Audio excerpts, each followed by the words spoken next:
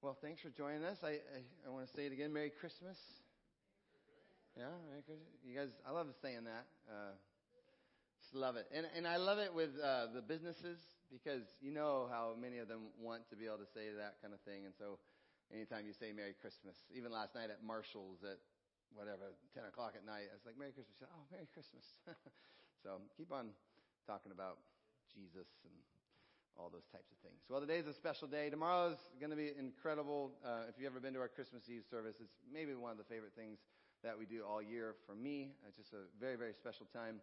I'd encourage you to invite your friends and family to it. It really is a family type event. We'll have the kids in here with us. We'll do some really silly things that religion sometimes doesn't do. But we, as Christ followers, we feel like there's permission to do those things. So a.k.a. Randy on a ukulele, Pastor Randy on a ukulele. So, going to be a lot of fun. But Trevin and I actually are also working on a little ditty. We'll see if it works out. There's going to be some serious practicing going on this afternoon at the Bursch House. If we can pull it off, it should be good. But here we are, last Sunday of our series, Do You Hear What I Hear? Looking at Scripture, specifically at Scripture and how it talks about hope and how it talks about joy. And last week, anyone remember what we talked about? Peace. And I hope you brought that message with you into your life, right? This life that we live. You need the peace of God. You need the Prince of Peace to help you. So hopefully you didn't leave it at the door and brought it home with you. But today we are looking at life, the life that He gives. And I know that God cares for you. I know that He loves you. I believe He wants to encourage you with His Word. And even those past three messages, if you missed any of them, go online. You can go on Facebook. You can go on SermonNet. You can do podcasts. Just watch these messages. Let them seek in. Go in deep. One guy was telling me how much he hates my messages because they challenge him. And they challenge him in his attitude. So that's probably a good indication that you would need these messages. So again, just read them, listen to them, watch them. But today it's on life. Life. And not just, and as with the other three services that we've done, not just the life that He brought 2,000 years ago, but also the life He's bringing today. Just this past week, church, Step by Step, the pregnancy center that you guys, you above and beyond, just the amount of presents that you guys brought in. I don't know if you saw the lobby last week. It was just gorgeous, beautiful. And you guys are good at wrapping presents. That is not something I do, but way to go on the wrapping of presents. But they came in and she was able to collect all those presents. And I'm telling you, I just thought this right here is a demonstration of the life that Jesus brings. Now, many of you know Cheryl Grunenfelder. She just got back from a trip in Ghana, 3 weeks in Ghana, an amazing journey. And I've actually asked if she would be able to share just a little bit at the beginning of my message on the life that Jesus is bringing to the village that she just visited. So I'll let her share the details. Would you please welcome Cheryl Grunenfelder to the stage?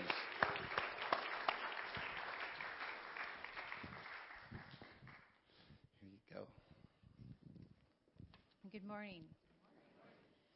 That's interesting that he would say life. I was going to, when Pastor Dan asked me to share last week, I was a little hesitant just because of just getting home and the jet lag is not too high.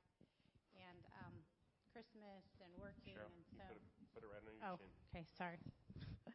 And so as I was thinking about this day, and I told him that I would do it. Thank you. And 7 years ago, so I wouldn't have been able to do this journey without this class. So I'm just going to brief over this. It's part of my testimony that at some point I would love to be able to share. But 7 years ago on this day, I had a near-death experience. And it wasn't my time to go, so the Lord brought me back to life. And in that, my life changed completely and radically. And like I said, without that, I wouldn't have been able to raise my kids. I wouldn't have been able to, I'm very thankful every day of my life to be able to stand before you. And so this journey actually began about 6.5 years ago and I'm going to brief through this just because I have a short period of time to talk about all the things I wanted to share with you. But 6.5 years ago, Bishop Banks had invited me to a Ghanaian fundraiser that I attended. And I was the only. I'm just going to say white girl, white person, but I was the only white girl at this event, and it was interesting. It was all Ghanaians, and it was up in Everett. And then after that, that went on to Pastor Richard, who was also Ghanaian, who asked me to be part of an orphanage that was in Ghana. And that was in 2014, and that's when I started attending LifeSpring. And then I met Reverend Ray, who I sat on his floor for several hours and listened to his stories about Ghana. This was right before he passed. And then Pastor Dan had asked me to, he said, the Lord has asked me to ask you to go to Ghana. I don't know when we're going next, but I would ask that you pray about it and let me know if. And so 9 months later, and that was in February of 2017, we went to Ghana. So this has been very much a God-led thing through mighty men of God, and that was very evident to me. And so in that, you're going to have challenges where things come up because the enemy is going to try to change that direction for you. But I knew it was very clear that this was God-led from the beginning. So I'm going to go ahead and this in June of June that we just had of 2018.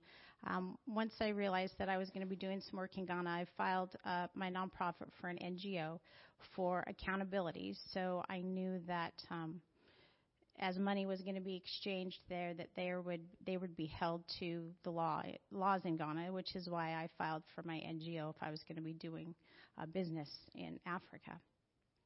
So on November 26th, I'm going to go ahead and I'll start. Oh, there we go.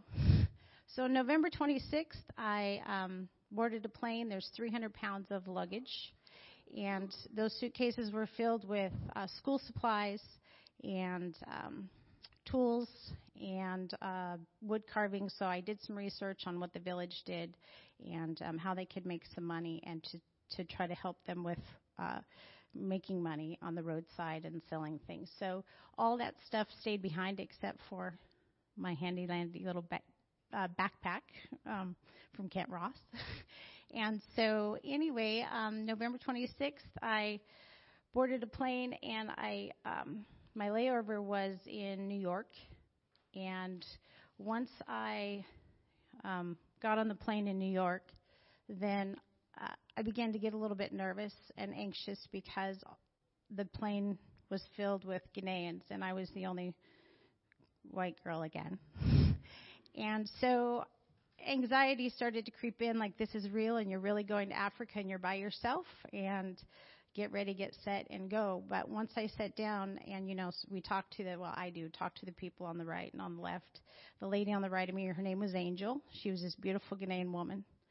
And the lady on the left of me, her name was Grace. And so there was this word from God that you're going to be okay and everything's going to be fine. And it wasn't until 3 weeks later when I touched back down in New York that I saw another white person again. And not that matters, but I say that because I was very immersed in a way in this culture that I had never experienced before, and not being able to download with somebody who understood you at the end of the day, or have electronics, or have any of the things that we're so used to. The only person I had to talk to was God at the end of my day when I was alone and it was dark. And but that was okay because He'd been preparing me for the past 7 years for this trip in a pretty amazing way. So the next picture here. Okay, so this is the very next day once I got in, Richard, who is part of my nonprofit in Africa. We went to the village, and this is the chief and his wife, and we sat down to have a conversation about where the well was going to be, some of his other needs that he had, and this was a meet and greet because this is the first time that I had met him. He knew about me, and I'd been communicating to him through Richard. But anyway, so this is him and his wife, and then the next one. This was the school children. So met the teacher and basically all the school supplies that we brought, and then we also decorated the school with educational materials and that sort of thing. Okay, the next one. We brought soccer balls, and up until that point, they would play soccer with plastic bag balls that they made, just little ones that were made out of plastic bags. And so they were super, super excited to get some soccer balls. And then we also established some coaches in some neighboring villages and set up a way for them to start playing with teams. And so, go ahead, the next one. This was the water hole where they drew their water from, and it was about a mile away. And so it's not moving. It was very still. So this is where they would come down to get their water. And so I journeyed down there and to see exactly where they got their water. And then I stuck the water on my head, and I thought I was going to be walking back with it, and that didn't last very long because I was smiling, but I was not very happy at that point. Not to mention it's like super, super hot right now in Ghana, and the humidity is pretty intense. So that smile is just very superficial. So the next picture, please. So then I also brought some farming stuff and some seeds now that they would have water. I knew that they would be able to. They're farmers by nature, but they worked for farmers who did have water, but they're also stone crackers. So it's very, very difficult work. They go into the mines, and it's limestone. And so they call it stone cracking. But they basically mine limestone for other people, not for themselves. And so I brought seeds. This is I was teaching the villagers how to plant the seeds that I had brought, and did some research into the soil and what kind of seeds would grow where they were at. So basically, nobody spoke English. And if they did, it was very little. So Richard would translate, and I would play charades and draw pictures. And I could always tell when they understood something, because then they would all start speaking Tree. And so it was very interesting. Richard's behind me. You pretty much always behind me translating anywhere I would go. So that was a lot of fun, and they were very excited to get the seeds. So I told them next time I come, I expect to have some big crop, because this is also, I brought 4 pounds of seeds, so it would be enough for them to grow for themselves, and then also to sell along the roadside, and then also to hold back some for them to plant some more. And then we also talked about composting. So the next slide. This is, these names are Kakama Banasi. And this is Chief John. Chief John is on the end, Moses is in the middle, and Gabriel is next to him.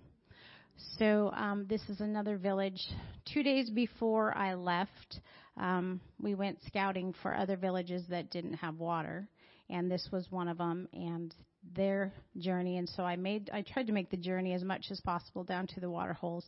This one made the village of Agajor look very easy. It was steep, and it was rocky, and it was just like I was sweating bullets when I came up. And I can imagine doing that walk every day, 3 times a day, just for water. So anyway, you can see the looks on their faces. There's almost this, life is very, very hard, very, very difficult for these villagers. So this is one of the villages in need of water still. Go ahead. What's the next one? This is another village. This village is Yawanasusu, and that is Chief John in the yellow. So these villages knew that we were coming to discuss the possibility of bringing them water. And so they would come, we'd sit down and have meetings. And so Richard is on the right there. The chief's wife, Gladys, is on the right, far right. And then Bright is the gentleman from Agajor village, the one that we brought water to.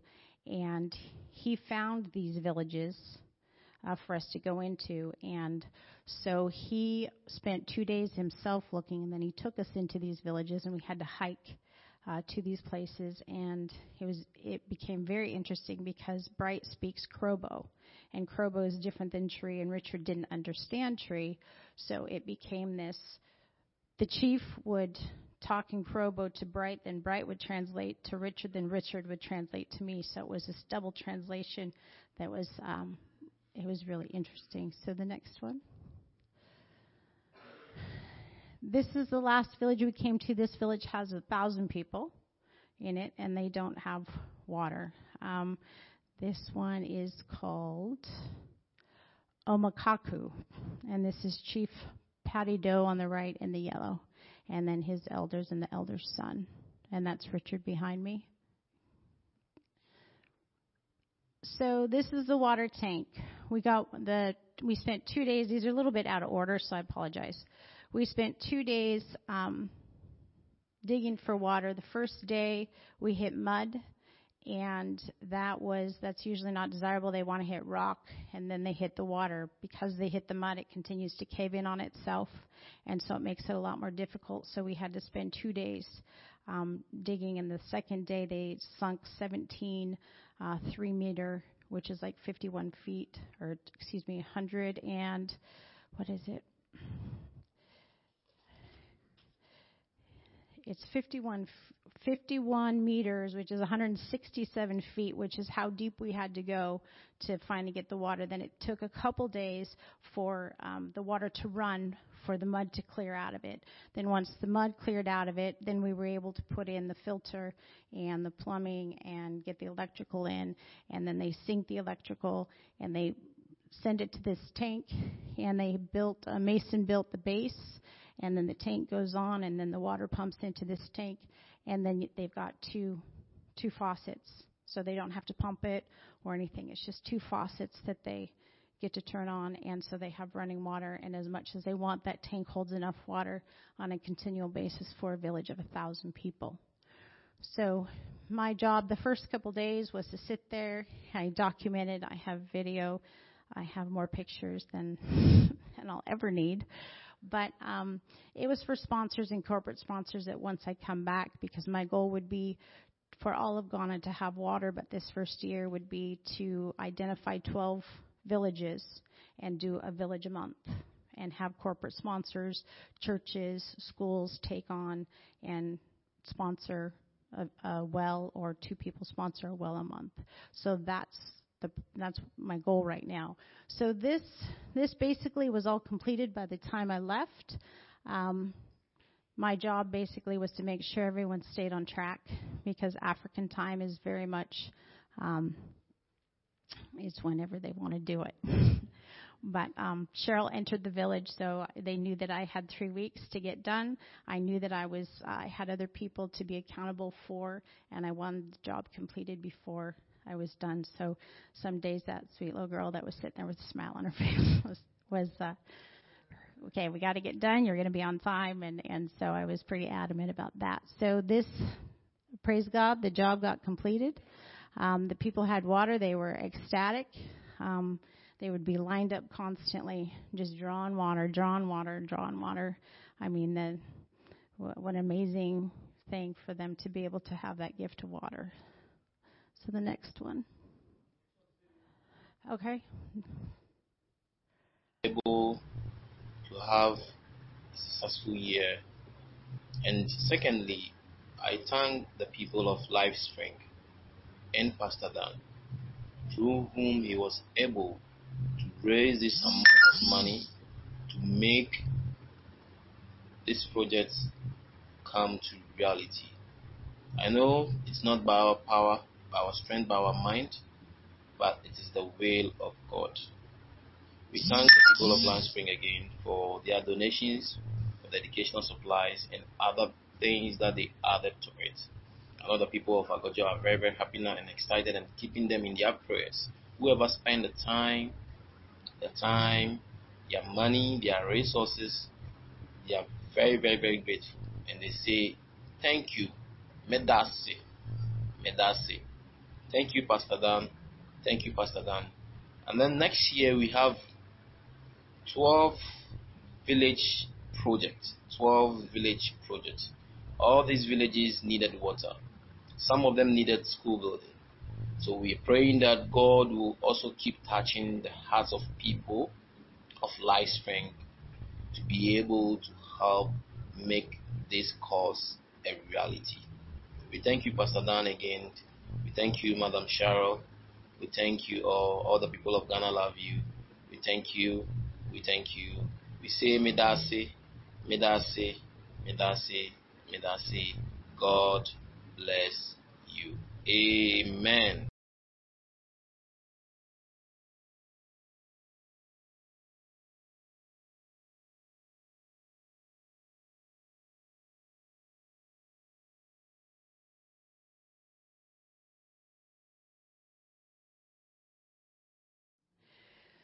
So that was in very short my journey to Africa, and it would not have been possible without everybody, your support and donations, and it takes a village to help a village.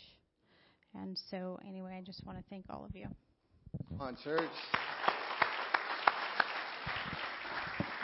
Oh, you got to stay up here. We got to pray for you. Did you catch that? That today, 7 years to the day of her near-death experience. And look at what the Lord is doing. Every picture, I just saw the life that Jesus is bringing in through someone who almost died. And praise the Lord. So would you just stretch out your hands? And Lord, I know that for Cheryl, this was a trip that she did more in 3 weeks than I think any of us could do. It was incredible during that time. But I also know that there's an exhaustion and fatigue to that. Spiritually, physically, mentally. And we pray that right now in this moment, amongst these believers, amongst this church, that Jesus, by your Spirit, you would give back to her anything that she has poured out, Lord, that you would just pour back into her right now by your Spirit. Pour in supernatural and miraculous ways into your daughter. And we thank you, Lord. What a job well done. But we also know, Lord, that there's future plans that she has and vision for this. And we just pray that you continue to lead her well, Lord, and encourage her as she walks forward in you, Jesus. Thank you, Jesus. Thank you, Jesus. Madasi, thank you, Jesus. Thank you, Lord, for what you have done in and through this wonderful woman. In your name we pray. Amen. Amen. Can we just thank her one more time for being awesome? So good. And I know as a church, we would love to be able to hopefully help do one of those wells once a year. I think that would be amazing. So we got one up there, so pretty cool. Well, the rest of our time, if you have your Bibles, open them up. I want to spend our time looking at that life of Jesus, really diving into the significance of the birth of Jesus and how and why it brings us life. I don't know if you're wired like me, but I'm always asking questions, the pre-med biology major that I am. I want to know why. I want to know how. And with Christmas, one of the great questions, I don't know if you've had this question before, but why does Jesus' birth even matter? Right? So what? Why does it matter that he was born 2,000 years ago? Specifically, why should it matter to, because I'm American, me? Right? Why does it matter to me? Maybe you've had that same question before.Maybe you believe, maybe you're like, I believe Jesus was a man. I believe he even walked this earth 2,000 years ago, that he lived. And sure, he died, but you still are just struggling, wrestling with how does his reality affect my reality? If that's you, you are not alone. Many of us have had those same questions. I was thinking about it this week. Today's message might put some of you asleep. I just want to warn you ahead of time, but I have a feeling that this message is for somebody out there today, that God loves you so much that he laid this word on my heart. And you know that you've come here this morning and you're seeking the Lord. This is a word the Lord gave me earlier this week, that you've come here today and you are seeking the Lord. You're asking if there's more to life than you are currently living. But I want you to know that as much as you're seeking him, he is seeking you today.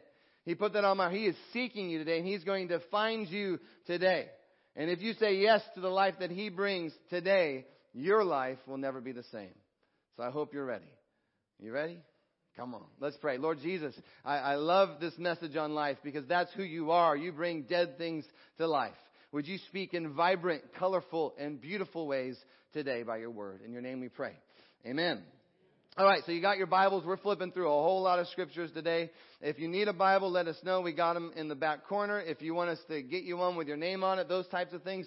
If you need an archaeology Bible or a other kind of Bible, we want to get you a Bible. So again, on that connection card, fill it out. We want to get it into your hands. So we're going to be in the Gospel of John, chapter 1. John is in the New Testament. So flip kind of towards 3/4 of the way through that big book. Into John. It goes Matthew, Mark, Luke, John. John, chapter 1, verse 14. In verse 14, we are told that the Word, God Himself, becomes flesh. The Word becomes flesh and made His dwelling among us. God Himself becoming flesh. Who is that, church? Say it like you mean it. Yeah, come on, it's Jesus. And that's what we celebrate, right? At Christmas. Again, you can go to so many festivities in the Pacific Northwest. You could sit through hours of festivities and never know that Christmas was about Jesus. Have you noticed that? You just haven't seen the Jesus float at the or the Christmas parade yet, have you? But actually, Christmas is about Jesus. And we celebrate the day when Jesus came to earth. The eternal God, stepped into time and space. He became flesh and blood. And now in Jesus, we have a man, flesh and blood, but we also at the same time have God. Maybe you've heard that said before, that Jesus is both fully man and He is fully God. It's an incredible thought, really, right? A man, just like you and me, He's also the eternal God. And so this birth of the God-man, this moment when God became flesh, it was actually prophesied by a prophet named Isaiah 700 years before the birth of Christ. 700 years. So just imagine, we're in the year 2018. If we got any math majors in the house today, what's 700 years ago? What would that year be? So we don't have a lot of math majors in the house today. What would that be? 1318. Okay, 1318. I actually looked up on Wikipedia what happened in the year 1318. I would share some of those events if I actually knew what any of them were. Actually, my wife filled me in that in Braveheart, there's a man named William the Bruce. William the Bruce, right? Robert the Bruce. Well, Robert's brother Richard died in 1318. So there you go. We got one.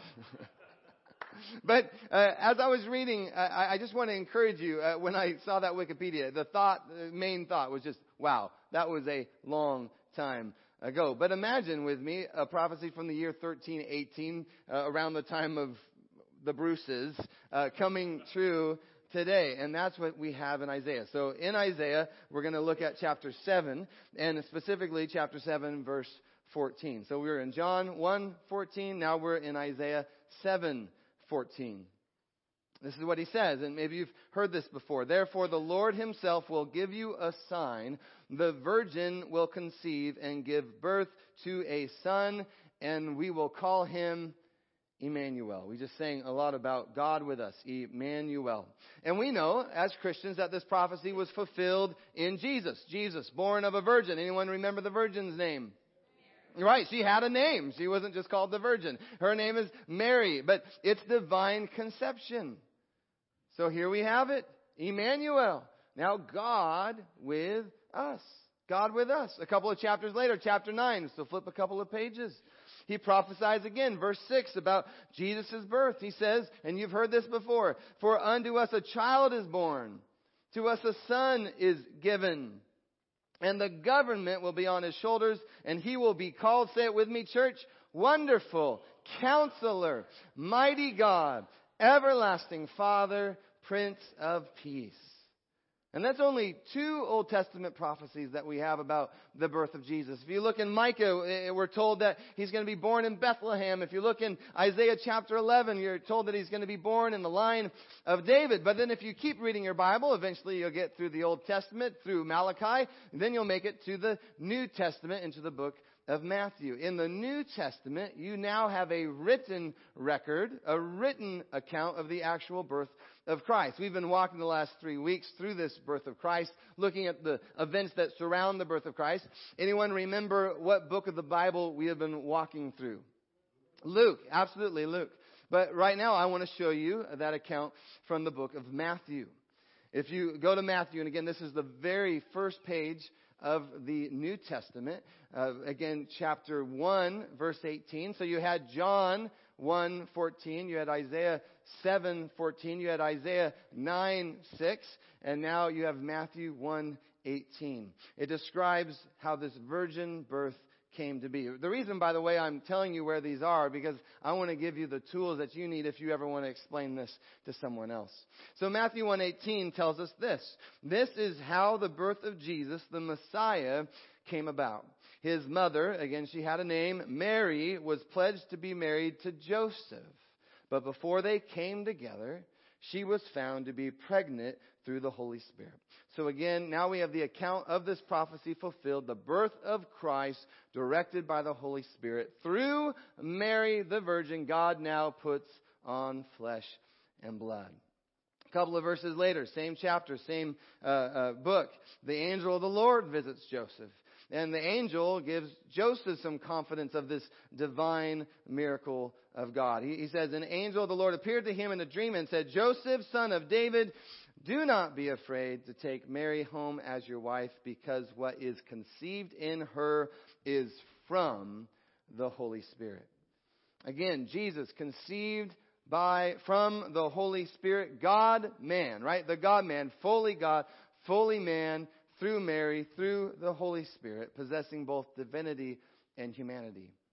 Divinity, humanity. In John's Gospel, first verse of John, this is what he says about the divinity and the humanity of Jesus. He says, in the beginning was the Word. You heard this one before?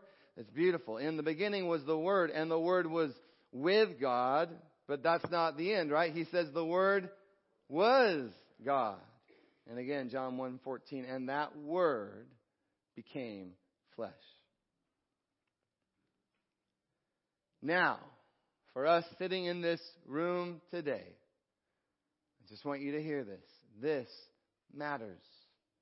This matters. If you want to follow Jesus, if you want to be a Christian, you must believe that Jesus is more than just a good man who walked on this earth. You have to believe He's more than a holy man who's just really good at following all the rules. But as Christians, see, we believe He is the eternal God who has come to earth in the flesh. He is God the Son. And the fact that Jesus is God incarnate, it has great implications for our faith, by the way. Because this means God, He doesn't just interact with His creation from somewhere right up there, high above the heavens. Instead, God, He's become approachable. God has become touchable.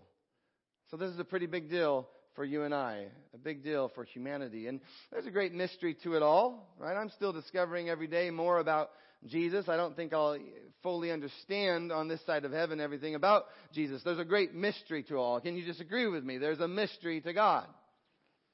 But there's also a great wonder to God.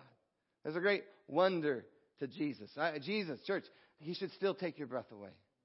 He should still take your breath away. That you think about what Jesus, God the Son, did for you and me. I am in awe. I am in wonder of Jesus. Jesus came and walked with us. He talked with us. He experienced everything of human life. Have you tried to live the human life before? And He experienced it all. And yet He lived a perfect and sinless life. And yet I want us all to hear this today. Not only did God the Son, full of God, full of man, not only did He come to earth and live that perfect life, not just as God, but as one of us, but He also went in His body full of flesh and blood. He went to die on the cross for you and for me. God with us, Emmanuel, in the flesh, born in a manger, fully expressing God, His love, His mercy, His righteousness, His holiness, His compassion, His glory through His life. But He also expressed every one of those things through His death. Emmanuel, God with us, died for you and me. He died willingly, by the way. He died with intentionality, with a purpose, with a plan. I don't know if you've heard this before, but The world has a sin problem. Have you noticed? The world sick in sin, guilty in sin, dying in sin. The Bible tells us, Ephesians 2:1, that as for you, you were dead. Yeah, I'm not going to make you repeat after me, but you were dead in your transgressions and your sins. So we needed help. We needed someone to save us. Our sins would keep us eternally separated from this holy, glorious, and perfect God. But then Jesus' death made a way where there seemed to be no way. And today for you, Jesus' death can actually make a way for you if you feel like there seems to be no way. In our culture, I think we struggle sometimes with the death of Jesus because we look at it from that modern day perspective. We don't really know why he had to die, and we don't get it, so we don't talk about it. We just kind of avoid it. But you got to remember, Jesus, he was a Jewish man. He was a Jewish man in first century Judea. He is surrounded, born by a Jewish family, spends most of his time with Jewish people. And these Jewish people, God's chosen people, they had been performing temple sacrifices. Have you heard that before? Temple sacrifices, killing animals, shedding the blood of animals to cover their sins. In fact, in the book of Hebrews, you're told this, that without the shedding of blood, there is no forgiveness. That's the word of God. Without the shedding of blood, there is no forgiveness. Not one of us has hope of forgiveness without the shedding of blood. And so for you or for me to spend eternity with a perfect and holy God in His presence, to experience real, true, eternal life, you and I need to be forgiven of our sins. We need to be born again. We need to be washed clean. Anybody know what that's like, right? Like, man, I need somebody to come help me. I need to be washed clean. You need to be declared righteous, perfect, holy, without even one blemish, without even one single stain. And if you put your faith in Jesus, that's exactly what happens. That's what happens. In fact, the Bible tells us that He Himself, 1 Peter says, He Himself bore our sins, your sins, my sins in His body on that cross, that we might die to sin and live to righteousness. For by His wounds you were healed. Isaiah, he says, He was pierced through for your transgressions. He was crushed for your iniquities. Jesus died for your sins. Hebrews again tells us in chapter 10, tells us that our high priest, the high priest meaning Jesus, He offered Himself to God as a single sacrifice for sins. Listen to this, church. Let this blow your mind. Good for what? For all time.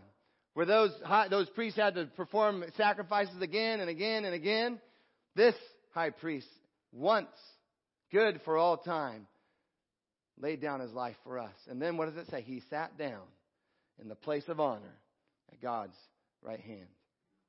I hope you caught that. He offers His life as a single sacrifice for sins, good for all time. This baby boy, born in a manger, He lives and He dies that He might be a sacrifice for you, for your sins. But all you have to do is put your faith in Him. Believe in Him. That's what John 3:16 tells us. For God so loved the world, loved you and me, that He gave His one and only Son, that whoever believes in Him, whoever puts their belief, their faith in His life, but also in His death, you shall not perish. You will not die. Instead, you will have eternal life. And so with this Christmas series, do you hear what I hear? That's the life that Jesus offers today. Romans 6:23 says, the wages of your sin, the wages of my sin, guess what it is? It's death. But that gift of God, the gift of God, it's eternal life in Christ Jesus our Lord. And so He offers life, a gift of life. It's the best gift that you could receive this Christmas. And I don't know if the holidays have been good for you or if they've simply been the worst. But regardless of how you came into the sanctuary, right now, in this moment, your Maker, the one who made you, the one who knows you, He offers you the gift of eternal life in His Son, Jesus. I want to close by reading something, one of my favorite preachers, Louis Giglio. I don't know if you heard of Louis Giglio, but ultimately I just love anything he says. But listen to how he describes the life that Jesus offers. I hope you can receive this today. He says, the gospel is so much more than a self-help message. Without Christ, we weren't just bad. We weren't just unchurched. We didn't need a little help. Without Christ, we were dead. And being dead is a huge problem. Dead people can't do a thing to help themselves. Not one thing. Guess if you're half dead, you're still dead, right? So the gospel begins with really bad news, he writes. All have sinned and can't do a single thing to improve their standing with God. But the gospel ends with really great news. The gospel begins with people who are spiritually dead because of the penalty and the power of sin. But through Jesus, the spiritually dead are raised to life. He says the gospel isn't simply a message of how bad people become good. It's the power by which dead people come to life. It's not about Jesus making us a little better. The gospel is about our cold, dead hearts starting to beat again by the power of God. As followers of Jesus, we are the resurrected people. We are those for whom Christ has done what we could never do ourselves. By faith alone, he writes, by faith alone we trust in the death, burial, and resurrection of Jesus Christ. And when we do, God bursts into decomposing hearts and he breathes new, everlasting life. The gospel is about resurrection. It's about who you are trusting right now with your life and your eternity. Amen? Would you bow your heads? I want to pray with you today. Some of us know in this moment we're in desperate need of this life. You know it. Even as I read it, just something jumped within your spirit. You need the Lord to burst into your heart and to give you only what he can give. And so I want to lead us in a prayer. It's a prayer of faith. It's a prayer of belief to ask Jesus to come into our lives, to lead us, to save us, to forgive us, and to give us eternal, everlasting life. Some of you might be praying this for the first time. And so church, would you all, just to support them, would you pray this out loud with me? Just repeat after me. Just say, Lord Jesus, I believe that you are both the complete God